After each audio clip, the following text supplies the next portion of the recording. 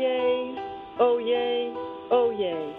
This is SCOTUS Talk, a nonpartisan podcast about the Supreme Court for lawyers and non-lawyers alike, brought to you by SCOTUS Blog. Welcome to SCOTUS Talk. I'm Amy Howe. And I'm Katie Barlow. Thank you for joining us. So on September 27th, the justices of the Supreme Court will meet for what is often called the Long Conference. It's their private meeting before the new term starts on the first Monday in October, and they'll consider all of the petitions for review that have accumulated since the beginning of July. There are usually over 1,000 petitions, but the justices will grant only a handful. Last year, 7 new cases for a total of 4 hours of argument time. We thought that this would be a good time to look ahead at the Long Conference, how the cert process works generally, when we can expect to get orders from the Long Conference, and what cases the justices will be considering when they next meet. So, Amy, to kick us off, walk us through the process from when a petition for review comes through the door to when the justices consider it at private conference. So once the court has all the briefs, and so when the petition first comes through the door, it actually stays what we call downstairs in the clerk's office. Usually it's somewhere between 30 to 60 to 90 days later. The other side has the opportunity to file what's called a brief in opposition, opposing Supreme Court review. Sometimes there will be friends of the court briefs, amicus briefs, that urge the court to take up the case, telling them why this case might be important beyond the parties to the case. And then the petitioners, the people who are asking the Supreme Court to weigh in, also get to file a reply brief. So once the court has all of those briefs are distributed. A copy of the briefs goes to each of the justices' chambers. And at that point, 2 things can happen. Remember that the justices get somewhere around 7,000 petitions for review each year. They take somewhere around 70, and that's in a good year. So 2 of the justices Samuel Alito and Justice Neil Gorsuch, have their clerks, or in all likelihood, look at all of the petitions, and the justices confer with their clerks and decide what they want to do with a particular case. The other 7 justices have created this labor-saving device that's known as the cert pool. And so if you are a justice in the cert pool, a petition for review will go to one justice, and a clerk in that chambers will write what's known as the pool memo, which is a summary of the case and a recommendation about whether or not cert should be granted. And so the pool memo, I believe, is due 8 days after the petition comes in. The pool memo then goes to the other 6 chambers. The clerks and the justices in those chambers review, and I think different chambers do it differently. They may do more research to decide whether or not they agree. And then before a conference, the justices compile what's known as a discuss list. This is a list of the cases that they actually want to talk about and vote on at the conference. And these are not public lists, but my understanding is that they're relatively short.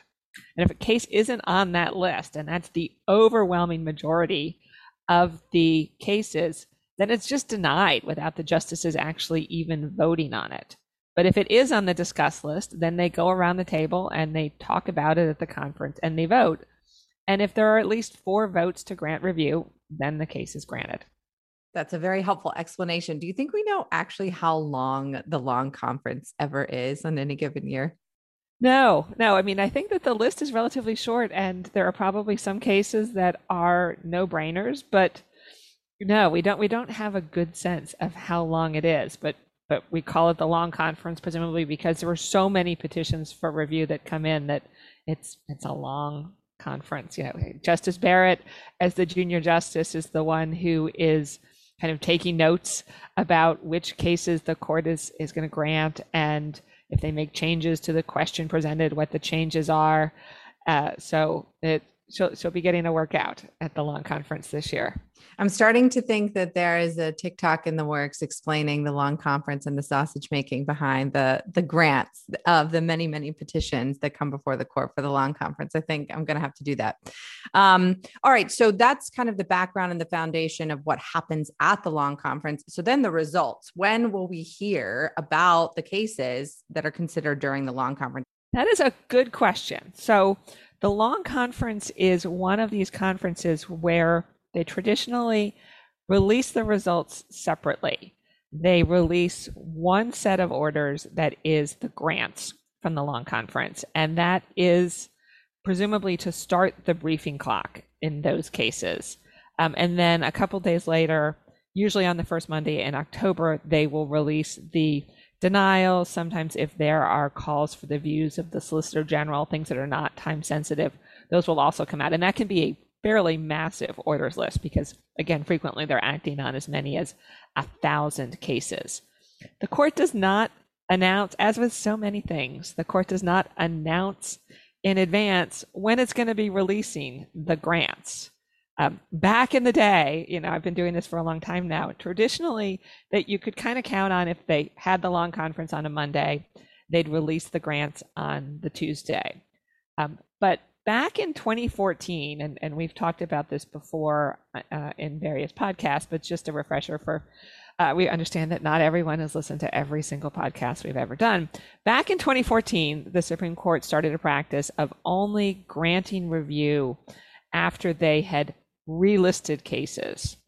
Normally, they would consider a case at a conference, they would consider a case at a second conference, and then they would grant review. And this is not something that they've ever sort of officially memorialized in any rule or anything like that. But as far as we can tell, they are apparently using the extra time to do extra vetting of the cases before they grant them to make sure there aren't any problems with the case that would keep the court from reaching a decision on the merits. So they don't do that with the long conference because they haven't had a conference in months. So if they only granted relisted cases, there wouldn't be a whole lot from which to choose. So what it looks like they're doing is that instead they are taking a couple of extra days to do their additional vetting. So last year, long conference was on a Tuesday because of one of the Jewish holidays, and we got grants on a Friday. So I'm guessing, this is just a guess based on past practice, that we will get grants on Thursday morning. And then the following Monday, the first Monday in October, we'll get a really thick orders list that has a long list of denials. All right. So there have already been a few cases that we have talked about on SCOTUS Blog's petitions of the week, and a few cases that the media has especially focused on. Which ones are you keeping an eye on? As you said, having done this for a while now, I'm interested in which ones that you're looking at coming out of the long conference.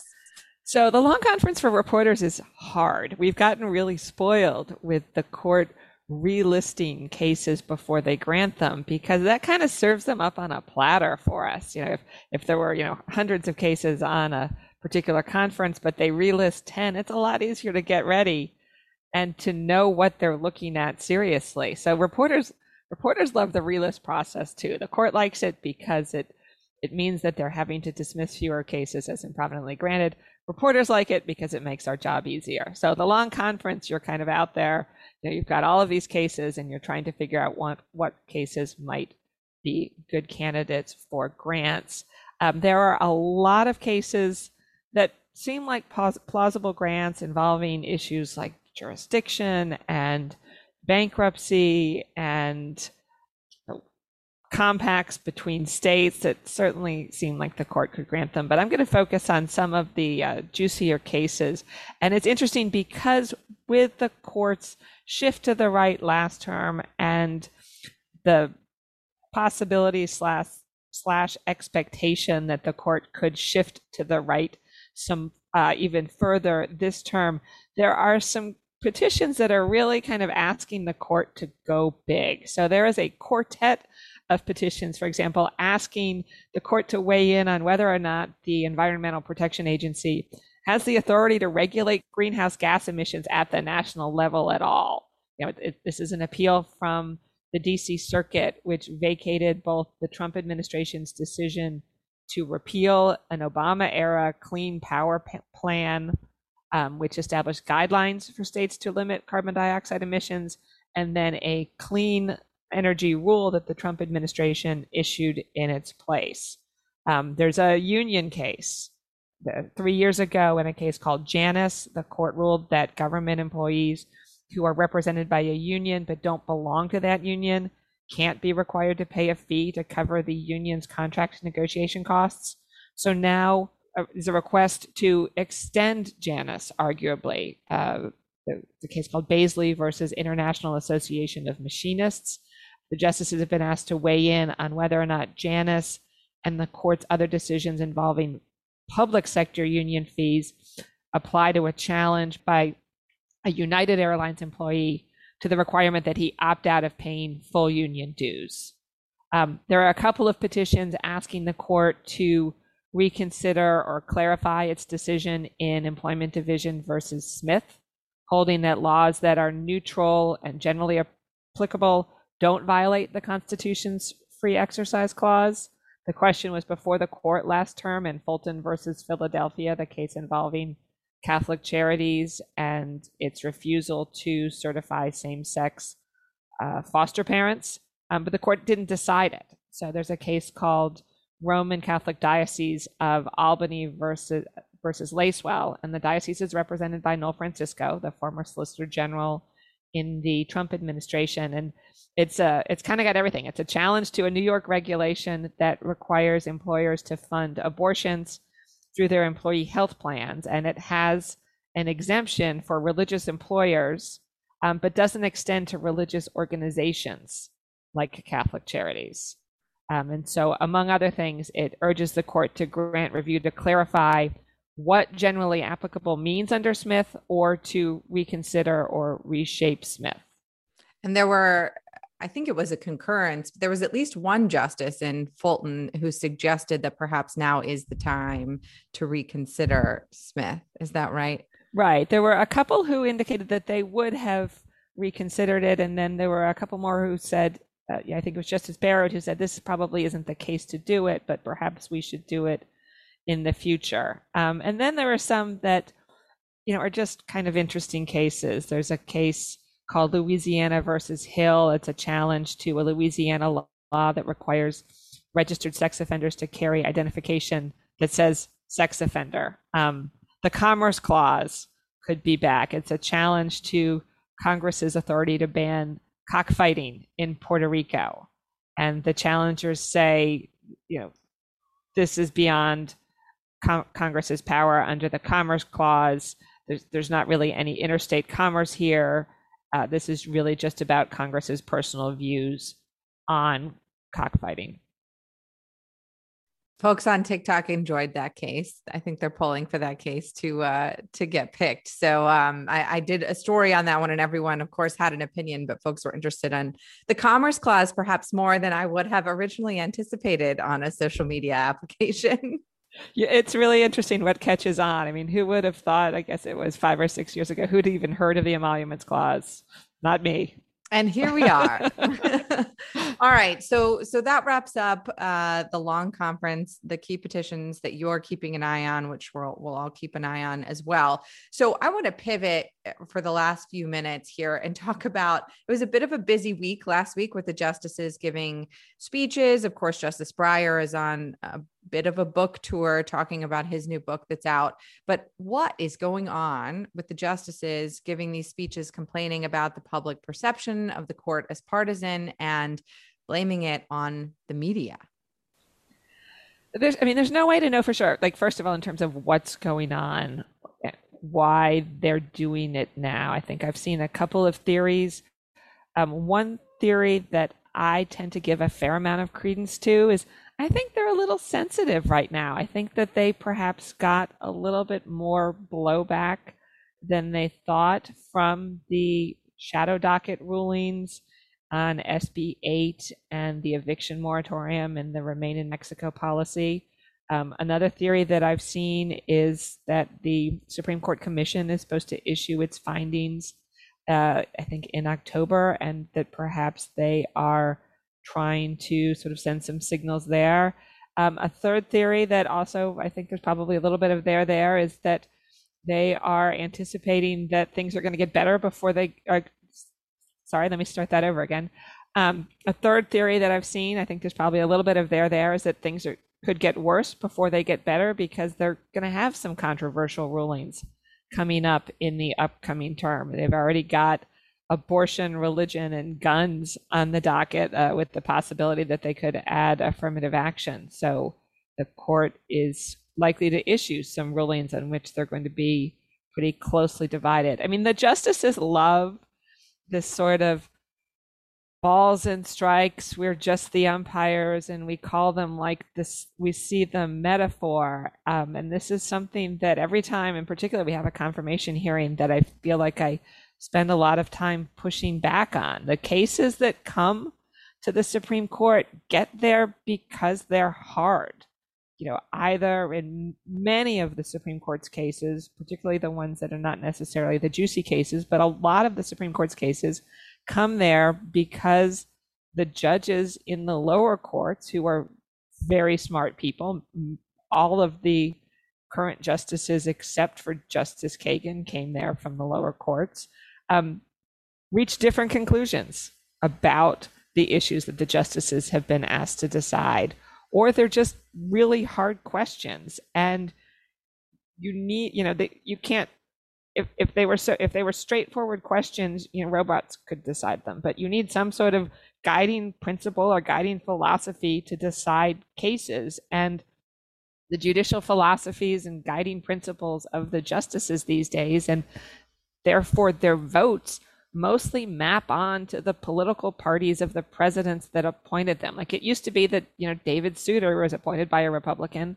but voted liberal. John Paul Stevens appointed by a Republican, but voted liberal. But that's really not the case anymore. And so justices may 100% believe that they are deciding based on legal principles, and politicians may want to believe that too, but they choose justices whom they think are going to use these legal principles to get to the results that they want.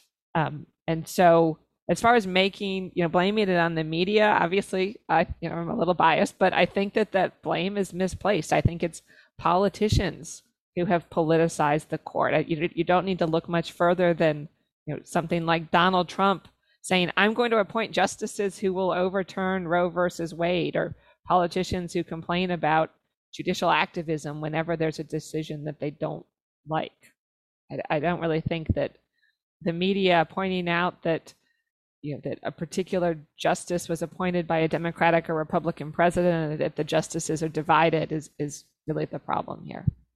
That was quite a rant, but no, I obviously I have thoughts on it too. But I think they'll continue to give speeches. We'll see if one of those three theories kind of emerges as the top one. But it's certainly curious. And I will play a clip from the Thomas speech.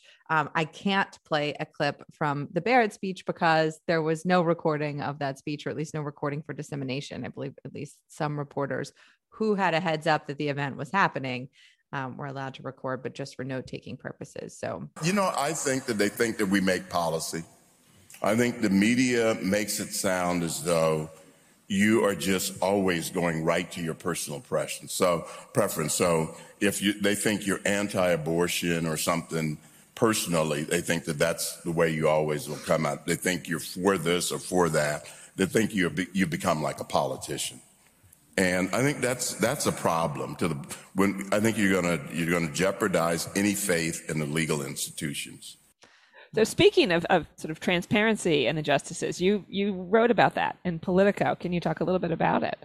I did write a bit about it in Politico. And my major point was, if this is really the problem, and if any of those three theories is really why the justices are doing it, it can't be the answer to host and talk about it to an invite-only crowd without a heads up to the media and with no public access to their words.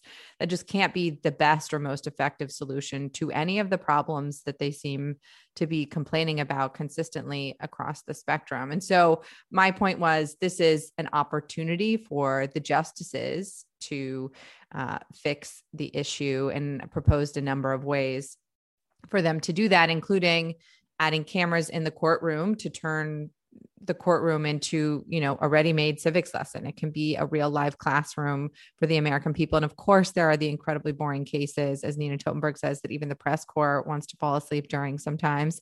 But I think that there's a real opportunity for the people to learn and perhaps learn the difference between the politicized view of the court that they're complaining about and the court that they would rather be perceived as moving forward. And then the other two were, of course, kind of unveil the shadow docket, no more middle of the night, unsigned single paragraph opinions that have these huge implications for women in Texas and for people seeking asylum and for huge groups of people. And then finally, I'm not sure how many people know or don't know that the media doesn't get alerted to when a justice speaks. And so, it would be helpful not only for the American people to have access every time a justice opens their mouth, but for the press to do that too. And that's because it gives a backstop as well, right? If they are complaining with how the media perceives and portrays the court in their writing and in television, then just give the people direct access so that they can compare for themselves, so they can see for themselves how oral argument went, how that speech went, what the justice said, how they said it. I'm a huge advocate for transparency generally, of course, given my background, but that was generally the overview of my piece with Politico was either invite us into the classroom, turn the court into a classroom by turning the cameras on, or take this opportunity to teach, and who better to do it than the nine, who better to clarify what they're complaining of than the justices themselves. Yes. Now, many of us were standing and cheering when we read that. One point in particular that Justice Barrett made was that the reporting on the court's decision sort of misses the nuance. And the really obvious answer to that is to release the opinion audio. For listeners who don't track this on a regular basis, the Supreme Court now, since the pandemic, is live streaming its oral arguments. And even before the pandemic, they were releasing the audio of oral arguments the same week, which obviously was not ideal, but was better than nothing. So if a case was argued on Monday, Tuesday, Wednesday, you'd get the audio on Friday. It was sort of better a couple of days late than never. But when a justice sits in the courtroom and reads a summary of his or her opinion, that audio is not released until the following fall, at which point it's too late to be useful to anyone for really anything. You can hear it on Oyez, and it's nice to listen to, but it's really just sort of for the historians at that point.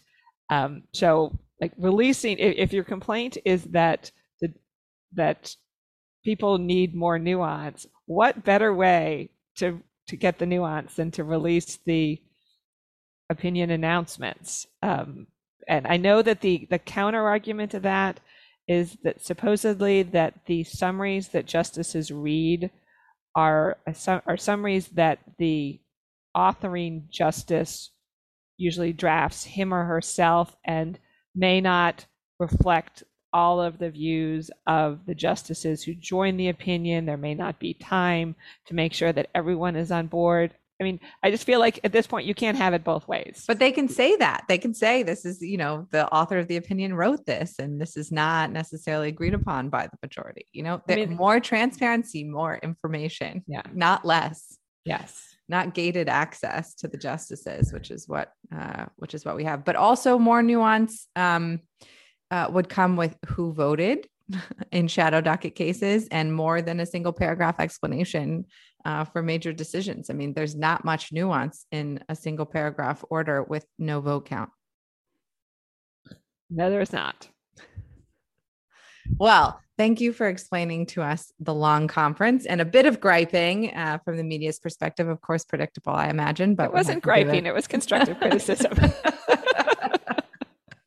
Potato. But it's always good to learn something. Now I'm going to go work on my long conference TikTok and All right, see how they enjoy that. Can't wait to see it. All right. Thanks, Amy. Thanks, Katie. That's another episode of SCOTUS Talk. Thanks for joining us. And thanks to our production team, Katie Barlow, Angie Go, and James Romoser.